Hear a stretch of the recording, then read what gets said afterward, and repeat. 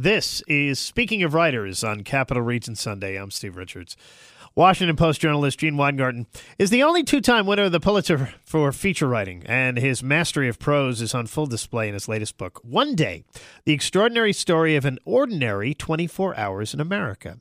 The book has already received multiple starred trade reviews, which praise Weingarten as, quote, a master storyteller by Booklist, and the book has a captivating portrait, slice of American life, carved out by a master of the form. Gene Weingarten is a Washington Post journalist. He writes long-form stories as well as Below the Beltway, the weekly syndicated humor column, a great column. His previous books include Almost Stupid, One Man, One Woman, 10,000 Years of Misunderstanding Between the Sexes, Cleared Right Up, with Gina Barreca. The Hypochondriac's Guide to Life and Death, Old Dogs Are the Best Dogs, and The Fiddler in the Subway, a collection of his best-known work. Weingarten is the only two-time winner of the Pulitzer Prize for feature writing for examining the phenomenon of parents who accidentally leave their children to bake to death in hot cars, and for an experiment in which he arranged for famed violinist Joshua Bell to busk incognito outside a metro station in Washington to see if anyone would notice. Happy to have Gene Weingarten join me now here on Speaking of Writers. Gene, welcome to this program. Thank you. Good to be here, Steve. So what gave you the idea to write this book? It was a combination of stupidity and desperation. I decided that I was entering my middle 60s and was getting a little complacent. And so essentially I gave myself an assignment that I wasn't sure I could actually pull off. And for all the writers listening to your show, this is not a good idea. Don't do it. Chatting with Gene Weingarten here on Speaking of Writers. The book is One Day, The Extraordinary Story of an Ordinary 24 Hours in America. Okay, so this book, Gene, takes a close look at a seemingly insignificant day in U.S. history, December 28th, 1986. Let's start there. Why that day? Because that day means nothing. I wound up going to a restaurant with my editor on New Year's Day 2013, and putting a bunch of crumpled papers into an old green fedora, and had children draw numbers out of the hat. And a little boy drew the month, a little girl drew the day, and our waitress drew the year. And we simply did that because we didn't want any sense of collusion or manipulation. We needed a completely random day. And this was just a sleepy post-holiday Sunday. Let's see, Ronald Reagan was president. Stephen King's It was terrifying readers across the country. Walk Like an Egyptian was all over the radio. What else? Well, the first thing that happened was my editor and I went back to our table and we had a date, and we realized, number one, it was a Sunday, which was, as all journalists know, it's the sleepiest news day of the week. And secondly, it was that week between Christmas and New Year's where nothing ever happens. And third, it was 1986, which didn't ring any big news bells to us at all. So we sat there thinking we had the worst day of the week and the worst week of the year in a pretty bad year. And we had no idea what would happen. And what ultimately happened in research was that I did discover that my theory, which I've been espousing my whole professional life, was actually shockingly true. That there just is no such thing as an ordinary day. You know, if you dig deeply into any day, you'll basically find all the human emotions and drama and humor, irony, cosmic comeuppances, and all of that stuff. And that did, in fact, happen. My guest is Gene Weingarten here, and speaking of writers, his book is the One Day, The Extraordinary Story of an Ordinary 24 Hours in America. How long did it take you to research and write this book, Gene? Well, it was supposed to take 2 years. In fact, that's what my contract called for. It wound up taking 6. And as you know, that was a sort of horrifying thing that happened, and I got lucky in that I had a really good publisher who just kept saying, keep going. This book crisscrosses the country. Stories from Nebraska, Washington, D.C., Texas, California. Any stories stand out to you?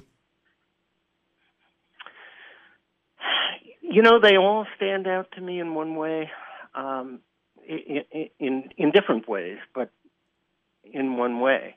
They all got much more complicated once I started looking into them. There was a heart transplant in Washington, D.C. that was the first heart transplant ever in that area, performed entirely by a team of 15 people, 11 nurses, 4 doctors, none of whom had ever done a heart transplant before, because that was nothing that was taught in medical colleges at the time. The only way to learn how to do it was to do it in these macabre events that happened in morgues with dead bodies. And that's how they trained, and that's what they did. And it turned into one of the most successful heart transplants ever done on the planet. The 20-year-old woman who got a new heart is still alive. Almost unheard of. Nobody lasts that long. Chatting with Gene Weingarten here on Speaking of Writers, his new book, One Day, The Extraordinary Story of an Ordinary 24 Hours in America. Who are some of the other protagonists in this book? Well, I'll tell you another story. It's going to take a minute or two. But in my research, I found that a certain couple was married on that day. And I found it in a website that was about legal cases. And this legal case involved her suing to allow him to have visitation rights with her because he had almost killed her a few years before. And she wanted the court order lifted that would allow him to see her. And the court was so horrified by the extent of this beating that they denied it, which is unusual. Usually if you have a spouse who wants a restraining order lifted, it's automatically granted. But in this case, they refused. And that's all I knew. And then I started asking questions and doing research, and it turns out that when the court refused to lift this restraining order, she secretly went with her husband and fled the state, drove cross-country. They created new identities for themselves. They were still in love somehow after this. And it was mostly about their son, who was a little boy who loves to play ice hockey, and he was good at it. And they wound up getting captured. There was a fugitive warrant for the husband, and he wound up getting captured, sent back to the East Coast.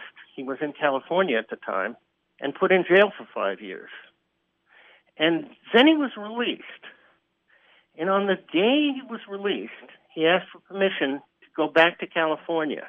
And it was granted because the reason was remarkable. His son was picked second in the NHL draft after Sidney Crosby. How does a story like this happen and get buried Son is now a millionaire. Yeah, of Sorry. course. Yeah. Gene Weingarten, the book One Day, The Extraordinary Story of an Ordinary 24 Hours in America. So after this, what is next for you and your writing? You're working on another book? I want to work on a book that takes about 4 days to do. I haven't decided what it's going to be, but I can't handle another 6 years because I'm 68 years old. And I want to mention, too, Gene, you mentioned this to me off the air. You lived in Albany for a couple of years, too, right? I did, yeah. I worked for the Knickerbocker News, a now defunct PM paper that very few of your listeners are going to remember. The book, One Day, The Extraordinary Story of an Ordinary 24 Hours in America. The author is Gene Weingarten from the Washington Post. Thank you so much for joining me. Great to be here, Steve. And that is Speaking of Writers and Capital Region Sunday, a production of Town Square Media Albany for this week. Thank you for listening. We're back again next week with another edition. I'm Steve Richards.